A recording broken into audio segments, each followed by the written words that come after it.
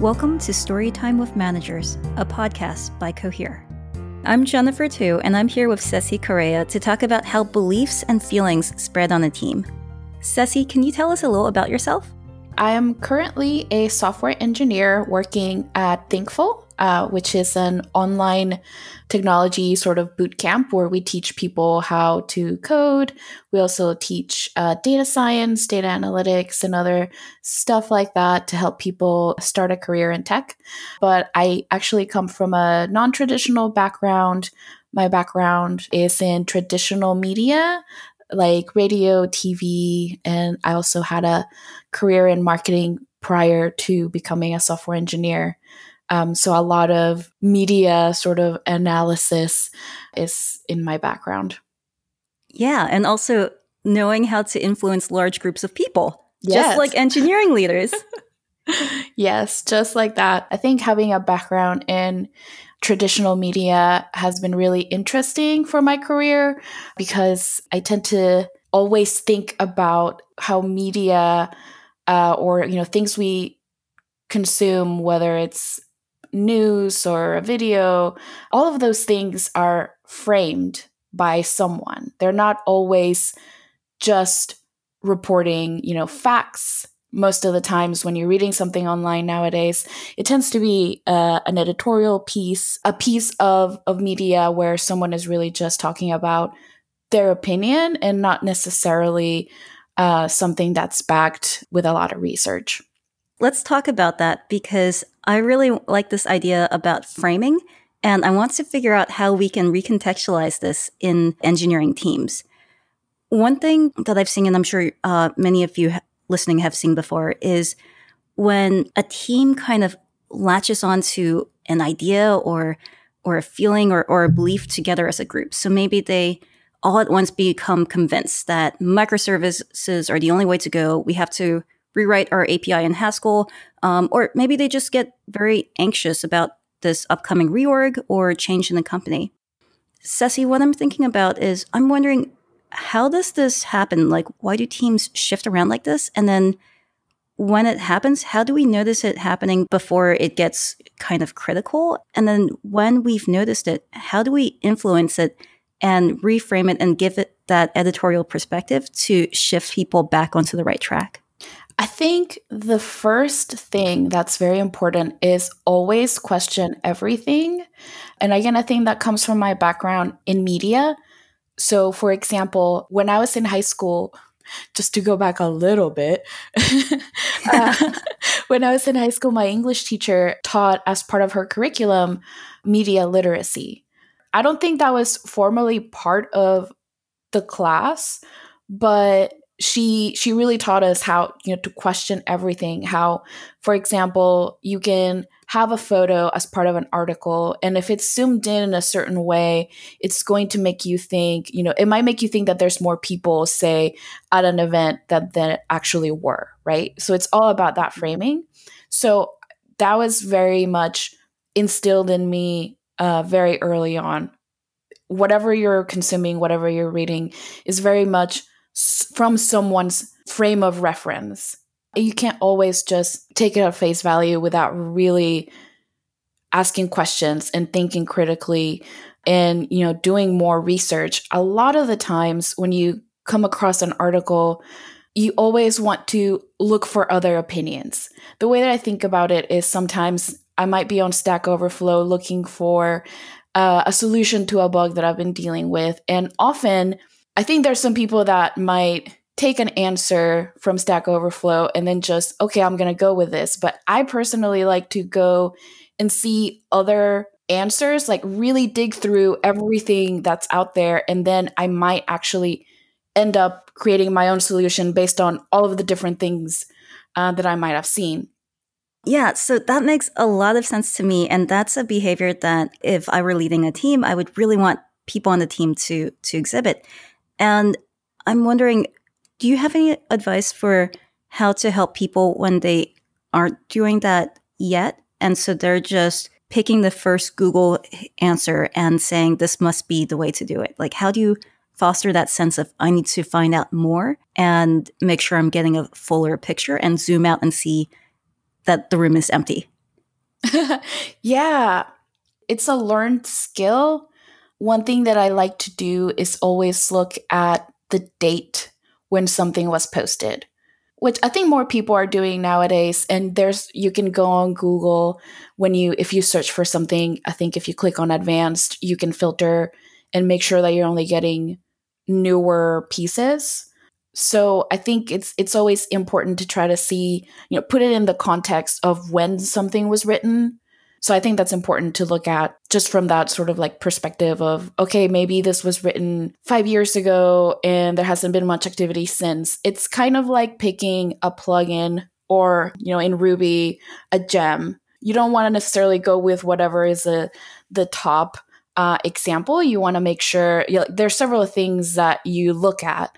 You want to see that it's well maintained, that the last commit was fairly recent. If it has test coverage, making sure that it has decent test coverage, that the build is passing. Like, we are kind of trained to look at those things when we're looking for something like a plugin or a gem for our software, but we don't always think about that in that way when we're looking for an opinion on a particular piece of software or a tool we're going to use or something like that.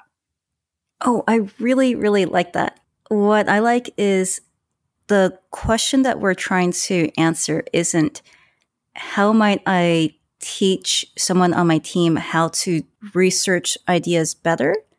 It's how do I introduce to them the idea that finding context is the most impactful thing they can be doing? Ooh, that's a good question. I think the context is interesting. I think the context might vary from team to team, in my opinion. For example, if we're talking about, hey, the flavor of the month is this framework, everybody's on it, it looks really cool, we should dump our entire architecture and go start rebuilding everything in this thing. If you're managing a team or you're working within a team, being able to sort of push back and say, well, what value is this adding to our business is something that I've always felt was helpful. And as an engineer receiving that piece of feedback, it kind of sucks because you always want to go, maybe working with something that's newer, fancier, or perceivably faster, but always thinking about, well, what is this actually adding to the business that I'm working on? I think that's a good question to ask, and from that perspective. Some of my product managers would always say, like, if I was pitching moving to a new tool or redoing, I'm always wanting to redo the website because there's always a better front end framework for it. It's going to bring these positives, but in the end, is that framework going to help our end customer?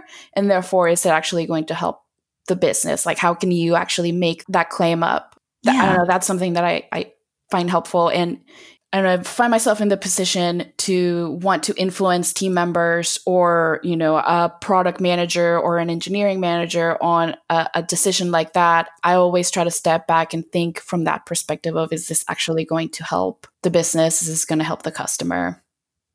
Yeah, I really like that as a framing question of how does it help the people we most want to help? And one thing I noticed was you mentioned that sometimes when you've had this question asked to you, it feels kind of bad. And I'm wondering, when we ask this question to others, what can we do to get ahead of the fact that they might feel bad about it?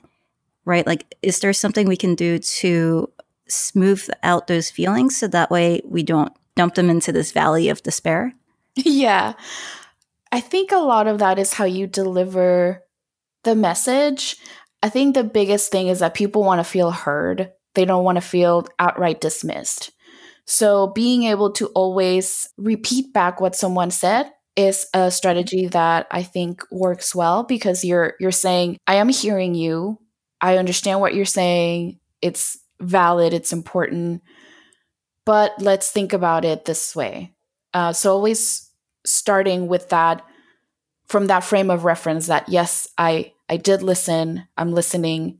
I think it's called like active listening. Yeah. And actually, my last job had a class on active listening. So if it's something that you are interested in enacting in your team, I believe there are folks who specialize in providing that sort of training for teams. Mm-hmm. Another very interesting training is Masterful Conversations, which was also a required training at my last job. It's not always the sort of training that companies make required, but I find it really good for having those conversations, especially when people disagree, being able to have those conversations in a way that's productive.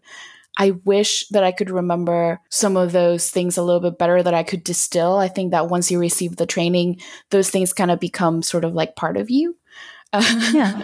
But trying to perhaps either looking for resources for someone that can bring that training to your team could be helpful in having those conversations in a way that's productive. Great. You know what I kind of want to dig into is I want to ask you more about active listening and editorial framing, because one thing I'm thinking about is sometimes if I repeat something someone else says in a group, it sounds like I might be agreeing with them and I might be reinforcing the thing that I don't want to reinforce. And so one thing I'm wondering is when we want to shift what a group of people is thinking, how do we do active listening so that way the person feels heard and validated while shifting the conversation and the group sentiment in the direction we want it to go? One thing with active listening that I really like, actually, one of my coworkers a few jobs ago did this, and she was so good at it. And I kind of incorporated that, or tried to incorporate that into my own work communication, is always saying, what I'm hearing you say, or what I heard you say. Sometimes I can feel a little bit weird to say what I'm hearing you say. But another phrase that she used that I thought was really good was, okay, let me repeat back what you just said. And it feels more like you're not necessarily agreeing, but you're just stating, this is what I heard. I think it also helps people hear back what they said. Mm-hmm. Yeah. Oh, and then it gives them this opportunity to say yes, right? Because they can say, yes, you heard me correctly. Yes, you've got this right. Yes. And I think that the conversation can either move in a different direction, especially if they say yes, but also it can help someone definitely like understand, especially if you're in a conversation where you feel like it's not necessarily going anywhere. I think it's helpful when you say something like that, like, this is what I'm hearing, what I heard you say. Let me repeat this right back to you. I think that gives someone maybe an opportunity to really listen to what they're saying. And they might either say, yes, you're right, or they might say, no, this is really more what I mean. So I think that it can help a little bit. All right. So when you're trying to shift a person or a group of people, start by reflecting back and making sure that they know that their concerns have been heard. What do you do next from there? Like, how do you go from that to taking them in the direction you want them to go? It's not something that might happen in just one conversation. A lot of the times, people might have a certain belief, and once someone has a belief, it really becomes a part of them. Mm-hmm. And those beliefs can be really hard to just change. Often, when you have a belief and you're presented with data that might challenge that belief, that sort of data becomes really hard for us to digest. So if you're having a conversation with someone about why this framework is better than this other one, and you're finding that this other person is just really sticking to their love for this tool or framework or what have you, even if you keep presenting them with data that might suggest that something else is out there that's better, that data, again, because it's challenging a belief, that data can just be outright really difficult for someone to consume.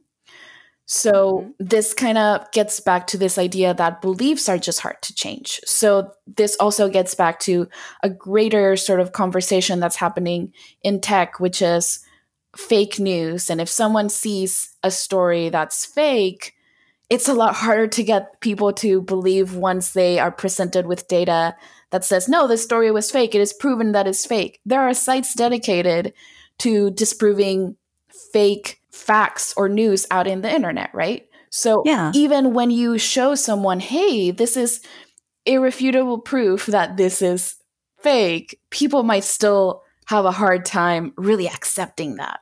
That's because beliefs are just they're sort of stored in a part of us that it's almost like unlearning a behavior. Mm-hmm. This is stuff that I dug into for my talk of psychology of fake news. And there's a great book. A fantastic talk, by the way. Thank you.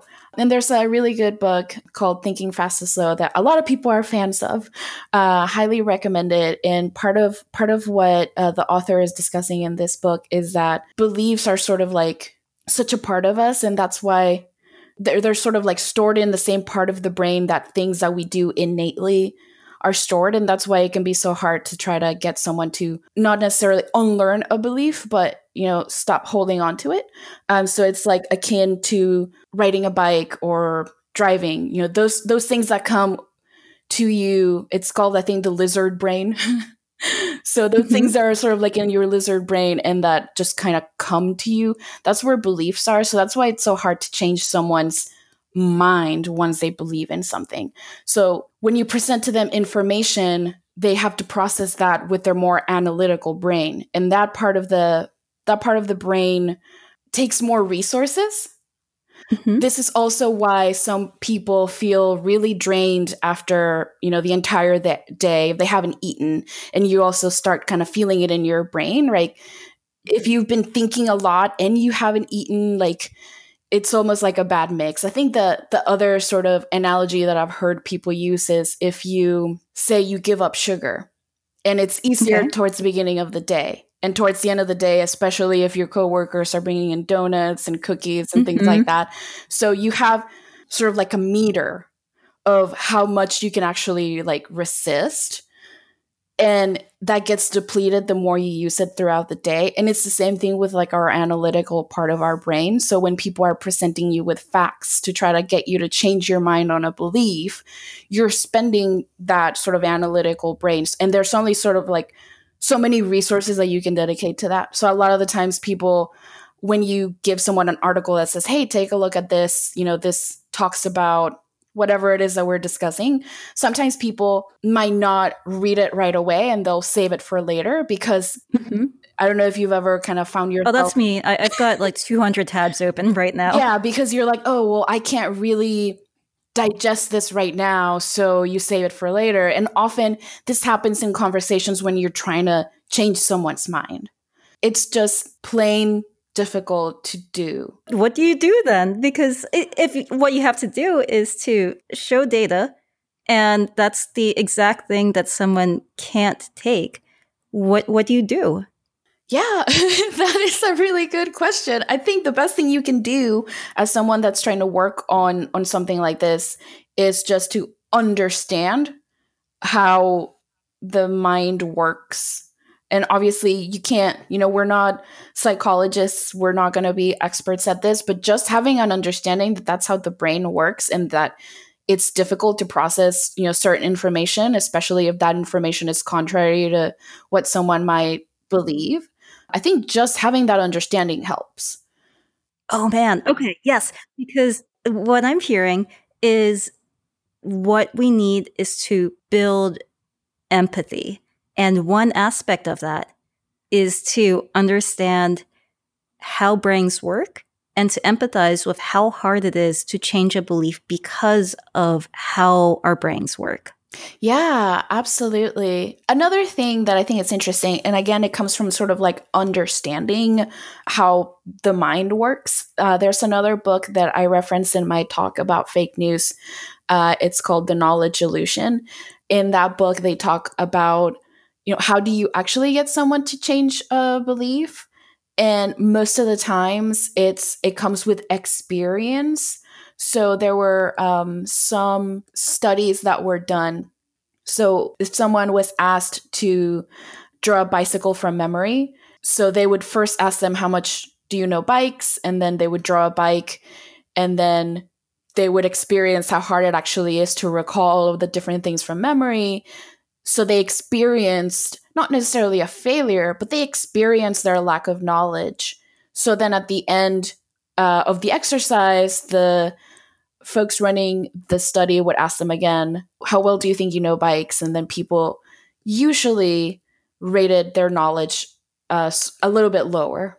So the only thing that got them to realize that their own gauge of their own knowledge was off was by experiencing sort of that struggle. So I'm not saying you should run experiments on your coworkers or employees, but I am saying that sometimes what it takes is that experience for someone to really think, oh, okay, now I see things in a different light. Wow, this is amazing. And we are also out of time. Ceci, any final words of advice for our listeners that you want to add on?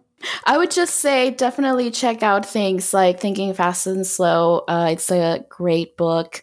It talks a lot about just how the brain works and how, beliefs are made. And obviously the author, I'm not going to butcher his name, but if you just Google Thinking Fast and Slow, the author does a much better job at talking about all of this stuff. And then also The Knowledge Illusion is also a great book that talks a lot about how knowledge, not necessarily how knowledge is formed, but also how people perceive knowledge. And I think those books would be really helpful in trying to understand how to navigate those conversations around team beliefs or knowledge that you might have in a team. Awesome. And Ceci, if people want to ask you more questions, continue the conversation here, what's the best way for them to reach out to you? Twitter definitely is the best way. At Ceci Correa, that's CECYCORREA. And yeah, you can have a conversation with me. I'm fairly active on Twitter, except for weekends. I try to give myself a break from social media on weekends as well, as vacation and stuff like that. Essentially, Twitter, I treat it as like a secondary work communication avenue. So I'm usually there during business hours just to keep up with news and things like that. That's great. Thanks so much for talking with me about all of this today. Yeah, thanks for having me. It's great talking with you. Thanks for listening to Storytime with Managers by Cohere. I'm Jennifer Tu.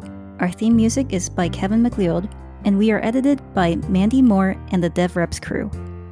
If you liked this episode, please think about leaving us a review on your favorite podcast listening platform. This can make a really big difference in helping other people find and start listening to Storytime with Managers. Thanks so much.